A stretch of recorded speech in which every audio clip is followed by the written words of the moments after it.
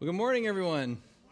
My name is Lane. I'm the lead pastor here at Red Hills. Thank you for joining us this morning, and thank you for worshiping with our kiddos. One of my favorite passages in Scripture is when Jesus is teaching, and the kids start running up to him, and all the disciples are trying to shoot him, like, "Yeah, get out of here, kid!" And Jesus is like, "No, let the children come to me." I think it's important that we get to witness our children being formed by Jesus the same way that we are, because their faith matters just as much. And it's also a good reminder to know that when Jesus came to the earth, when God decided to reveal his glory in human beings, he did so like that, like these kids that we saw on the stage this morning, which is pretty cool. So this morning we are in our series in Advent, and we're moving through the different themes of Advent. We've talked about hope, we've talked about joy, we've talked about peace, and this morning we're talking about joy. We lit the joy candle this morning, which is pink. It's the liturgical color of joy. It sets itself apart from the other candles. And we're going to be reflecting on the Christian nature of joy, the nature of Christian joy specifically. Joy is one of those things that I think most of us know goes deeper than like simple happiness, right? Like it's hard to describe joy, but you know it when you're experiencing it. And I think joy usually accompanies relationships. It accompanies people in my life. Like I feel happy. I feel lots of happiness when I do things like watch Star Trek or eat kimchi fried rice. Like I feel happy doing those things. But I experience joy when I do things like hold my children or I see my wife celebrated, right? And beyond this, we're even going to look at the idea that biblically speaking, there is a sort of joy that is given to us from God and from God alone. It's a joy that's exclusive to our relationship with our Heavenly Father. Now, there are several words that are translated as joy in the Scriptures, 18 to be exact, between the Hebrew and the Greek. I won't drag you through the weeds of them. But what's interesting is that sometimes joy is a noun, and sometimes joy is a verb. There are some words for joy that get used exclusively in the context of worshiping God. Joy is something that we have, but it's also something that we do. And the truest form of joy that we have is found in God and God alone. So how is it that we participate in this joy? Is it something that just happens to us? Or do we have a part to play when it comes to embracing God's joy? And before we jump into these ideas, I do want to take a moment to address the fact that for some of us, there are some seasons where joy might feel elusive, where it feels like I'm doing everything right. It feels like joy should be there, but there's just not. Juan de la Cruz, or St. John of the Cross, is a theologian from the 16th century, and he experienced this deep depression that he describes as the dark night of the soul. And he began to experience kind of this sense of a loss of joy in his life. And he wrote a poem called A Dark Night of the Soul. And he said this: "That light guided me more surely than the noonday sun to the place where he was waiting for me, whom I knew well and where none appeared." St. John of the Cross went through this existential crisis where he had felt the presence of God his whole life, and now all of a sudden things felt different. And I think God sometimes brings us through these dry seasons in order to deepen and mature our relationship with him. It's kind of like a marriage, right? Like at some point the honeymoon phase has to be over, and the covenant bond of the two of you committed to has to become something deeper than just the butterflies that you feel in your stomachs when you see each other, right? I think our relationship with God can be like this, that it needs to grow to a new place. So if you're in this room and you find yourself in a place where God's joy seems like it's just out of reach, I want to encourage you, God has not forgotten you. He hasn't forgotten you. So keep showing up and keep the faith. Today we're going to be returning to Luke chapter 21, and we're going to be this time in verses 39 through 56. If you remember back to the beginning of the series with Hope, Zechariah, the priest, and his wife Elizabeth have just been told that they're going to become pregnant in their old age and give birth to John the Baptist, who is going to become the first bona fide prophet in 400 years. And now Mary, who is betrothed to a man named Joseph, but still a virgin, has just been told by an angel that she is going to conceive via the Holy Spirit to the Messiah, who will be called Jesus. And then the angel also told her about her cousin Elizabeth as well. So Mary, in this passage, is going to visit Elizabeth. Now, I don't know what it's like to be pregnant, clearly, but I know that Jana, my wife, really enjoys journeying through pregnancy with the women in her life. right? It was really exciting time for her when her sister and her were pregnant at the same time. There was a sense of like shared experience and camaraderie, right? So imagine this dynamic, but like dialed up to 11. Because not only are Mary and her cousin pregnant at the same time, but one is pregnant far beyond her years of being able to conceive, and the other is pregnant before she's done the thing that is usually required to get pregnant. And they're carrying children who are going to radically change the world forever and fulfill God's long-awaited promises. So this is a big deal. And this just goes to show for us, too, that for God, nothing is ever too late or too early if he wills it. All right, so Luke chapter 1, starting in verse 39. In those days, Mary set out and went with haste to a Judean town in the hill country, where she entered the house of Zechariah and greeted Elizabeth. When Elizabeth heard Mary's greeting, the child leaped in her womb. And Elizabeth was filled with the Holy Spirit and exclaimed with a loud cry, "Blessed are you among women, and blessed is the fruit of your womb. And why has this happened to me, that the mother of my Lord comes to me? For as soon as I heard the sound of your greeting, the child in my womb leaped for joy. And blessed is she who believed that there would be a fulfillment that was spoken to her by the Lord." And then Mary breaks out in this song of praise that I want you to just focus on and reflect on. Don't let it just be another Christmas passage. Take in what Mary is singing here. And Mary said, "My soul magnifies the Lord, and my spirit rejoices in God my Savior.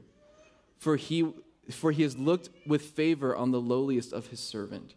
Surely from now on all generations will call me blessed.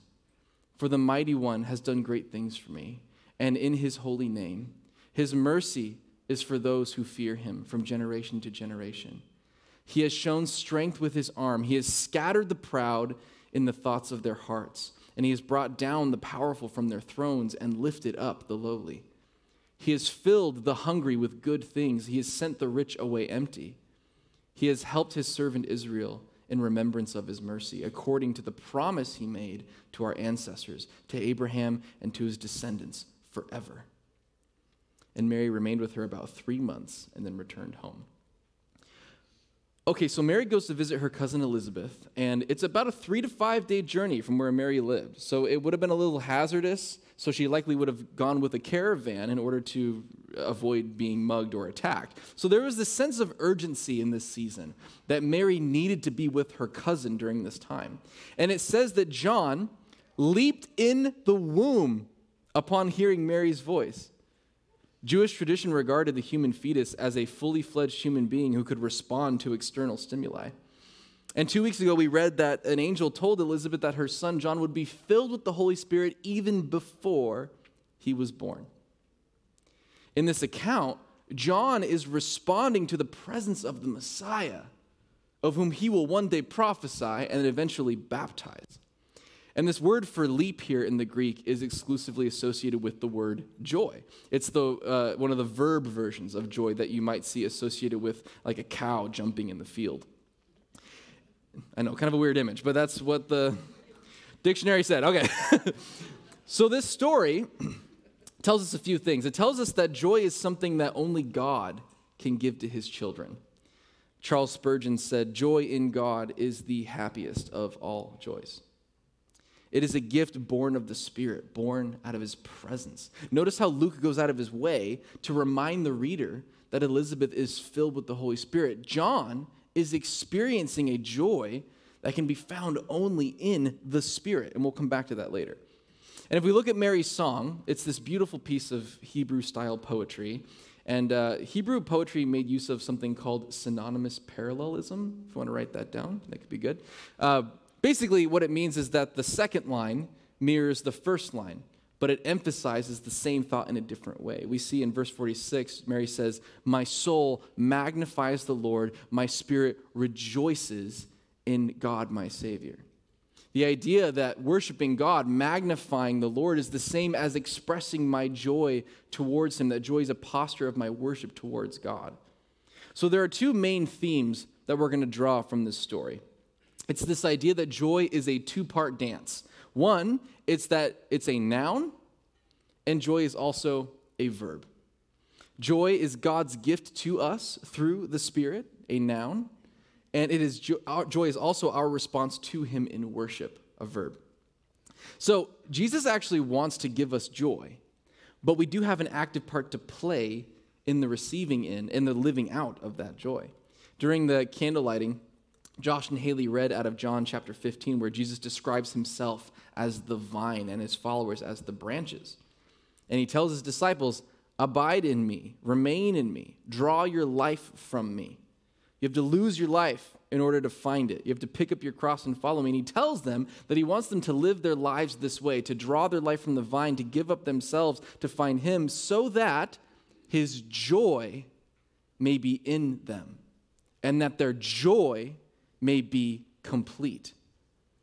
The scriptures reveal to us time and time again that joy is something that we have to actively participate in and choose. It is a gift from God, something that cannot be found without him, but it is also something like all of God's gifts that must be stewarded in order to become what it was fully intended to be.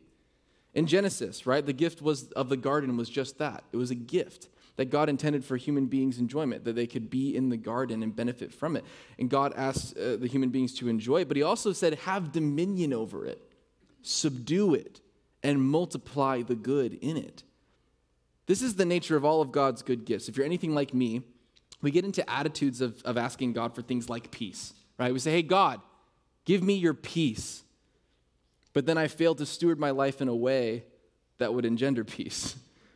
I would rather that Jesus just wave his magic wand over my life and then all of a sudden I start feeling better about things. But that's not actually the precedent that God has given to us in the scriptures. His gifts are things that we need to be actively engaged in order to bring about their best good. Dallas Willard famously wrote that grace is not opposed to earning, grace is opposed to earning. It is not opposed to effort. Joy, like any gift from God, is something which he gives us agency to steward and develop and to multiply. So maybe you've heard, listen, joy is a choice. You know, I think this is partially true, but is it like just one choice, one time? Or is it a series of choices? Is it just as simple as flipping on the happy switch, or is it more like a summation of many choices made over a period of time which amalgamate in joy? So we have a hard time getting our son to eat vegetables. He's 6. Anyone relate to that? Okay, mostly perfect parents. Okay, great. He has a hard time eating his vegetables. And so we do what any good parent does, and we lie to him in order to manipulate him into healthy habits. I'm kidding. Kind of. So we told him, we said, William, you know why the Hulk is so strong? It's because he eats his green vegetables. That's why he's green, right? He's really into the Hulk, so he was into that. And so one time he took one piece of lettuce and he gagged for about a minute trying to get it down. And then he rolled up his sleeve and flexed his little skeleton arm and said, I'm strong now, right? And the next time we encouraged him later to eat his vegetables, he said, but I already ate salad. Like, remember that one time I already ate vegetables? I think sometimes we view things like choosing joy like that. Like, I chose joy that one time. How come I'm not happy? How come I'm not experiencing joy? Yes, we choose joy, but it's not as simple as just putting on the happy face. That's fake, right? Joy is something that we choose every day that grows and matures over time under the stewarding and shepherding care and love of Jesus. So that when we need joy in deep places of sorrow, it's a muscle that has been rigorously developed and trained, right? There's a reason why Paul in prison was able to sing songs of praise while he was in chains. He had chosen joy, not just in the prison, but he had chosen a life of abiding in Jesus and choosing joy so that when the rubber met the proverbial road, he was able to draw on that strength to comfort him in the prison, right? Joy is an indicator of a robust and healthy spiritual life. Now, this doesn't mean that those who are filled with joy do not experience things like grief or sadness. Jesus himself experienced grief and sadness. In the same way, a generally fit person might still get sick or be struck with an illness. But generally speaking, joy is an indicator of a life that abides in Christ. I'm going to say that a few times in the message, so if you want to write that down, you can. Joy is an indicator of a life that abides in Christ. If someone wakes up one day and they say, I choose to be healthy today, like that's great. But your ability to get healthier over time will depend upon the many choices that you make in the coming days, weeks, months, years, and actually for the rest of your life, right? Now, we all know that physical health isn't always so simple, that people who make really healthy choices can sometimes be afflicted with things far beyond their control. But generally speaking, if I make good decisions about what I eat, my physical activity, my habits, generally the healthier it will make my life. Spiritual health is the same way. We all know that things like love is more than a feeling, right? Cue Boston song there, right? Love is, in fact, demonstrated through my choices. Love must be practiced, and we get better at love as we grow. The same is true of every fruit of the Spirit, which is what joy is. Grace is not opposed to earning, it's opposed to earning, it's not opposed to effort. So how do we cultivate and steward joy? We're going to do the classic pastor 3-point thing. So if you want to take some notes, here we go. How do we pastor and steward and cultivate joy? We have to abide, cut out, and embrace. We're going to talk about what exactly, but abide, cut out, and embrace. So the disciplines of fasting and prayer have been a part of God's people for thousands of years, and they're rich with meaning. But one of the meanings that's commonly understood is that fasting is me laying down something in order to pick something up. I lay down something like eating in order to pick up something like prayer. Prayer and fasting are always done together. The idea is that I respond to God's love by cutting out what I think I need and picking up what he tells me I really need. Jesus in Matthew 4, he quotes Deuteronomy, and he says that man does not live on bread alone, but every word that comes from the mouth of God. So we embrace the love of God, abide. We cut out the things we think we need, fast. And we pick up the things that God has for us, pray. So let's start with this first one, abide. Evelyn Underhill said this: "This is the secret of joy.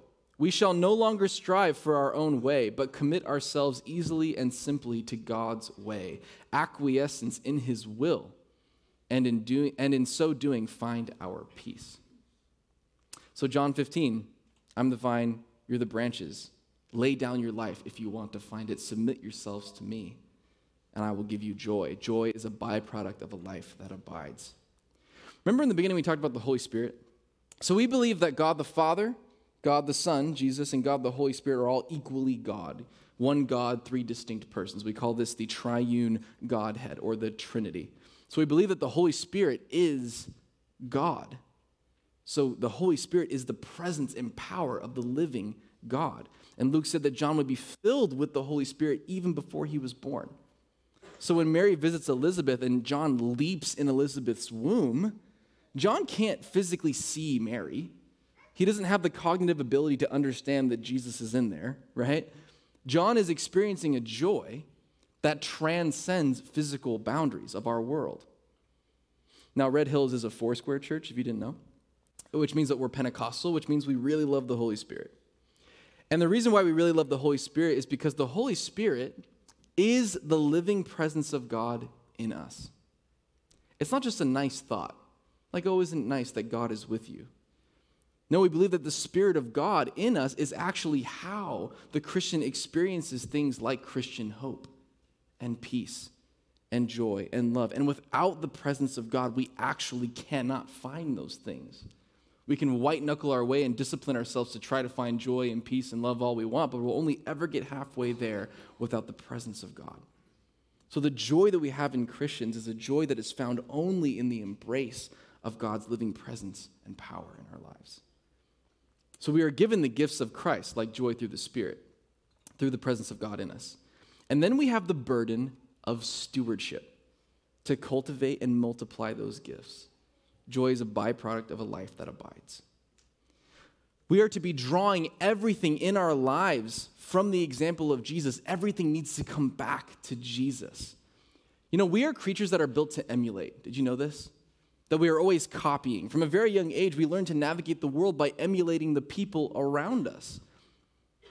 What are we emulating? Because you are emulating something and someone. Who are we emulating? What are we being formed in the likeness of? In Deuteronomy 6, there's this prayer. It's called the Shema, and it's really important to our faith. I'm going to read it for you. Hear, O Israel, the Lord our God, the Lord is one. Love the Lord your God with all your heart and with all your soul and with all your strength. These commandments that I give you today are to be on your hearts. Impress them on your children. Talk about them when you sit at home and when you walk along the road, when you lie down and when you get up. Tie them as symbols on your hands. Bind them on your foreheads. Write them on your doorframes of your houses and on your gates. What is this? God is asking his people to baptize their lives in the scriptures, to surround themselves with God's commands so that they may be formed by his character. We are all being formed by something. We are all abiding in something. Listen, God can do a lot with a submitted heart, but when we have divided loyalties, when there are things that are competing for influence in our lives, then we end up inhibiting the joy that God wants to give us. How many of you have signed up for the class of Christianity, but we've yet to take the work seriously? We have yet to take the assignments seriously. We complain about how we're not learning anything, but we're not applying ourselves to the work. Grace is not opposed to earning, or it's opposed to earning. It's not opposed to effort. So we need to abide in Christ. I'll get that quote right one day when I say it. So we need to abide in Christ, but we also need to cut out what's competing for our devotion to Christ. In John 15, Jesus says that he cuts away every branch that does not produce fruit and it gets burned. We have to embrace Jesus, we have to abide in Jesus, but we also need to cut out what's robbing us of joy. All right, so what are the things that we need to cut out?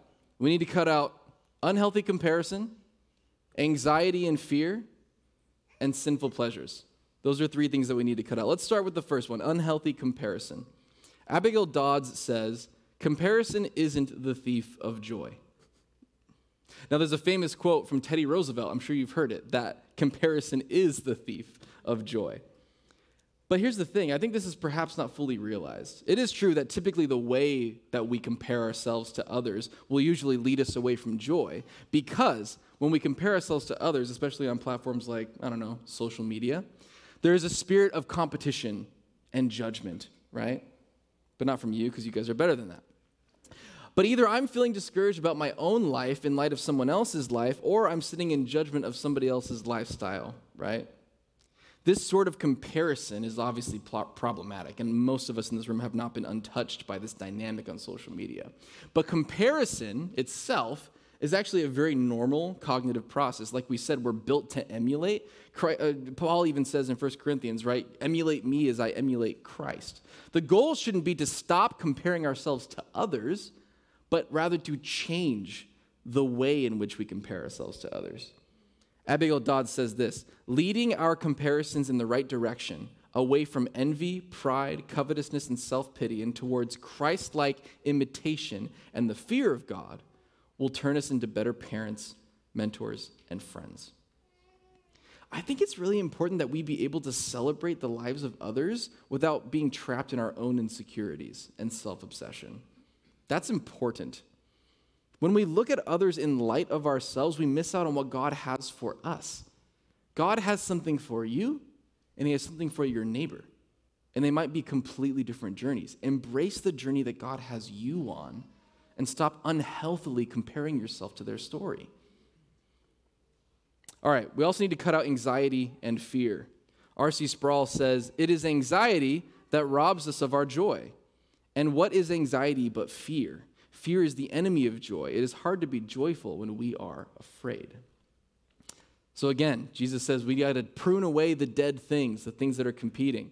In Mark 8, there's a story where Jesus feeds 4,000 plus people, right? And after he feeds these people, he gives this parable to the disciples that feels kind of out of left field for them. And he says, watch out for the yeast of Herod and the yeast of the Pharisees. Weird. What does yeast do in bread?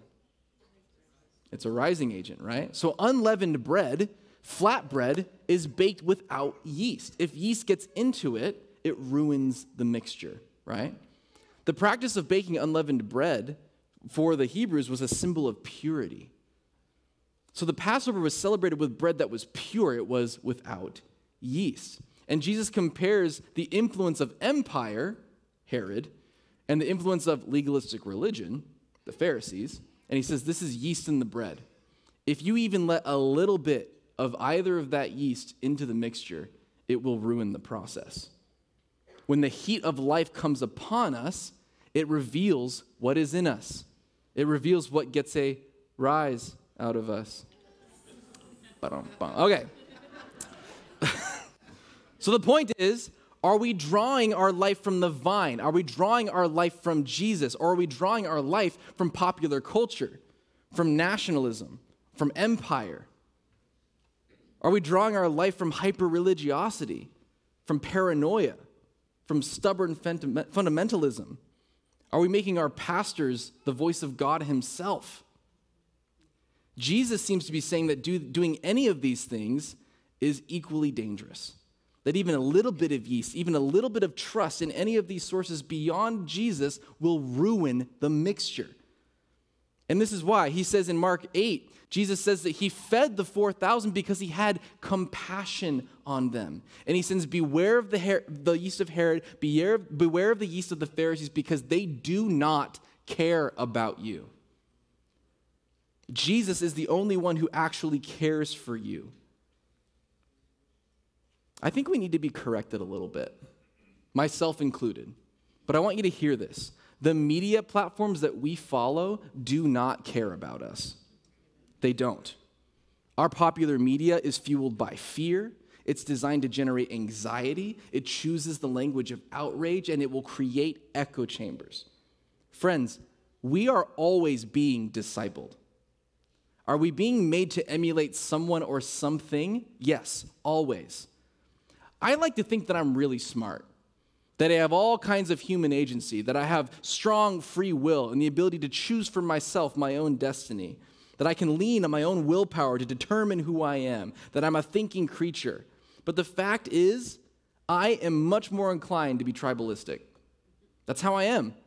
I like to think and feel things that like-minded people tell me that I should think and feel, rather than determine for myself what I need to think or feel. The ugly truth is that I am much more a byproduct of the influence is in my life than I am of my own free thinking and willpower. That's the truth. We are creatures who are designed for discipleship. That's who we are. It's how we grow. It's how we exist. The question is not, am I being influenced by some outside voice? That's not the question. You are. The question is, what outside voices are we allowing to influence us? And are they competing for God's voice? Because that will affect your joy. That's the equation that Jesus gives you. He says, if you want joy, 100% of where you draw your life needs to come from me. Everything else gets cut off. Everything else gets burned. You want joy? Abide in me. Follow me. Lay down your own priorities and pick up mine, and you will have joy. What vines are we being grafted into? What yeast are we allowing in the mixture? This is just as much for me as it is for you. So I'm not yelling at you. I'm yelling at us. Listen, we need to figure this out. What influences are competing for Christ in our lives?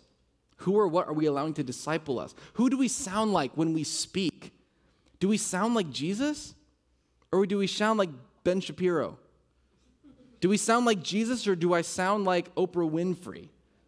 Do I sound like Jesus, or do I sound like Donald Trump? Do I sound like Jesus, or do I sound like Bernie Sanders? Do I sound like Jesus, or do I sound like Joe Rogan or Bill Maher? I'll let you fill in the blank before you start getting angry. But who do you sound like? Do you sound like Christ? Are you being formed in the depths of your soul, being told what to love and how to be by the culture or by your Savior? It will affect your joy. It will. Discipleship is immersion. Write it on the door frames, write it on the gates, write it on your heart, plaster it to your forehead. That's literally what God asks his people to do. What are we immersing ourselves in? We need to be immersed in the presence of God and in the scriptures if we're going to have joy to the fullest. So, what things do we need to cut out? What yeast is getting in the mixture? There are three things. One of them is sinful pleasures. We talked about anxiety and fear. We talked about something else. What was the first thing we talked about? Unhealthy comparison. Thank you. Someone's paying attention. That's great. We also need to cut out sinful pleasures. Thomas Aquinas said this: man cannot live without joy. Therefore, when he is deprived of true spiritual joys, it is necessary that he become addicted to carnal pleasures. Wow. Listen, God designed things to be pleasurable. He did. pleasure cannot substitute peace. Pleasure cannot substitute hope. Pleasure cannot substitute joy. And our culture is abundant in places to find pleasure and comfort, a feeling of escapism and distraction. But pleasure is fleeting, and pleasurable satisfaction, it's a moving target. So when does pleasure become sinful? Well, it's when pleasure becomes the goal of one's life rather than the byproduct of it. That's when pleasure becomes sinful. Because look, God designed things to be pleasurable, like sexual intimacy. But sexual intimacy is not designed for pleasure alone. Right? God designed sexuality to draw us towards our spouses in a life of intimacy and closeness. Often, but not always, procreation.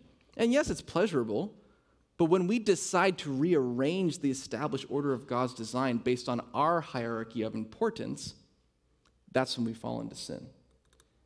Sin is reordering God's design into ours based on our perceived values of importance. Remember, sin is just simply us meeting our own needs in ways that God never intended. What the human heart is craving in all things pleasurable is actually joy. But at the heart of all things joyful, get this, is not actually pleasure. It's shalom. It's rightly ordered relationships with one another. It's reconciliation and renewal and rightly ordered relationships with my God. That is actually where I find joy. And pleasure comes from it, not the other way around. So if we seek pleasure, we're actually putting the cart before the horse, and that's a really frustrating life to live. All right, so we've talked about what we need to cut out. What do we need to embrace? 3 things to embrace in place of these things that we're setting down. Gratitude, contentment, choosing hope or worship, and self-giving love, charity. Let's start with the first one, gratitude, contentment. Dietrich Bonhoeffer said, gratitude changes, it's for you. Dietrich Bonhoeffer said, gratitude changes the pangs of memory into tranquil joy. Being able to practice the discipline of gratitude is really important in a person's life. It's not rocket science to figure this out. And Mary practices gratitude in this passage. She has a lot to be mad about if you think about it. Because everyone knows that her and Joseph aren't married, so when she gets pregnant, there's all kinds of shame probably coming from her community. Her life was on a very different trajectory than what happened to her, right? She was expecting her life to go very differently. And now there's a lifetime of gossip following her about how sinful she is, even though God really chose her because of her righteousness and her humility. And Mary knows that she has to rejoice in the Lord and give him thanks because there isn't much in her world to rejoice in apart from him. She expressed gratitude to God in her song, and she recounts all of the ways that through her, God is showing up for her and for Israel. She says, my spirit rejoices in God, my Savior, for he has looked with favor on the lowliest of his servants. Surely from now on, all generations will call me blessed. She knows that God is protecting her reputation. For the Mighty One has done great things for me, and holy is his name. Mary's recounting all the ways that God is showing up. You can find so many university studies revealing how practicing gratitude and giving thanks generally makes us happier and healthier people. That's not by accident. That's how God designed us. So practice gratitude. It helps. 2, choosing hope or worship. Psalm 119, you are my hiding place and my shield. I hope in your word. How many of you know that worship is not just something that takes place on a Sunday that we watch happen? When Ashley and the team are up here, they're not doing good music in order to entertain you because that's what we do as a sing-along on Sunday mornings. They are facilitating a space where you get to actively participate in the glory of God, to make his name great. And when we worship, it's actually a weapon against the powers of darkness because worship acts as memory. It acts as a reminder for who God is, that even when we can't think our way to how God is good, we can sing our way to the remembrance of his promises and his truth. That's what worship is. Mary and Elizabeth both model this. When she finds out she's pregnant, she sings a song of praise to God. When Mary sees her cousin and she's excited, she sings to God. Worship is a part of the rhythms of remembrance, to declare God's truths aloud, to encourage one another and to encourage our own souls. That's what the Psalms were designed to do. They were the hymnals of the Hebrews, choosing to actively remember what God is, who he is, and what he's done. I love that line in the first song we sang. It said, let praise be a weapon that conquers anxiety. That's not just a cute turn of phrase. That's how the Bible is designed to teach us to fight the powers of evil. Third thing, self-giving love and charity. The Apostle Paul said this, "In everything I did, I showed you that by this kind of hard work we must help the weak, remembering the words of the Lord Jesus himself, who said, 'It is more blessed to give than to receive.'" So notice that in Mary's song, she goes out of her way to highlight the exaltation of the humble and the provision of the weak and the poor. This is a part of biblical mercy and justice. And this is a part of God's good work, that we find joy in serving people who need it. The good work of God is always found in loving service to the poor. Jesus even went out of his way to emphasize this in Matthew 25, right? He says, "Hey, you visited me in prison. You fed me when I was fed me when I was hungry. You clothed me when I was naked." And they're like, "When did we do all those things?" And he said, "Hey, guess what? When you did that for anyone, you're actually worshiping me." You want to find the heart of God's justice? We go to the poor. We go to the needy. It doesn't take a genius to figure out that people who are really self-obsessed are generally very unhappy, right? And I think self-care is really great, but I think what's a missing ingredient to self-care is actually selflessness. God mandated rhythms of rest and celebration for his people. Yes, it's just as much a spiritual discipline as reading your Bible or fasting. But sometimes I think we try to cure our self-obsessiveness by coddling ourselves when really what we need is to get outside ourselves a little bit and think about other people. Think about it. Stagnant water occurs in nature when there's an inflow of water, but there's no outflow. We are designed to be creatures who freely give away what we freely received in Jesus. Giving is a part of how we worship, and it's a part of how we find joy. It's the Christmas season. How many of you have heard of somebody named Santa Claus, right? I want to show you one of the earliest known pictures of Santa Claus. So how many of you know that Santa Claus is actually based on a real historical figure, someone who actually existed? His name was St. Nicholas. St. Nicholas was the Archbishop of Myra. He actually lived in the later half of the 3rd century in what is now modern-day Turkey. There's not a lot that we have in documentation concerning St. Nicholas because he was so humble, he insisted on doing everything in secret and not letting people talk about what he had done. We see this on the Sermon on the Mount, right? Jesus says, when you give to the poor, don't let your left hand know what your right hand is doing. St. Nicholas lived this out. Well, the stories go that he was very, very rich. That he was born into a very, very rich family, but he sold everything he had to serve the poor.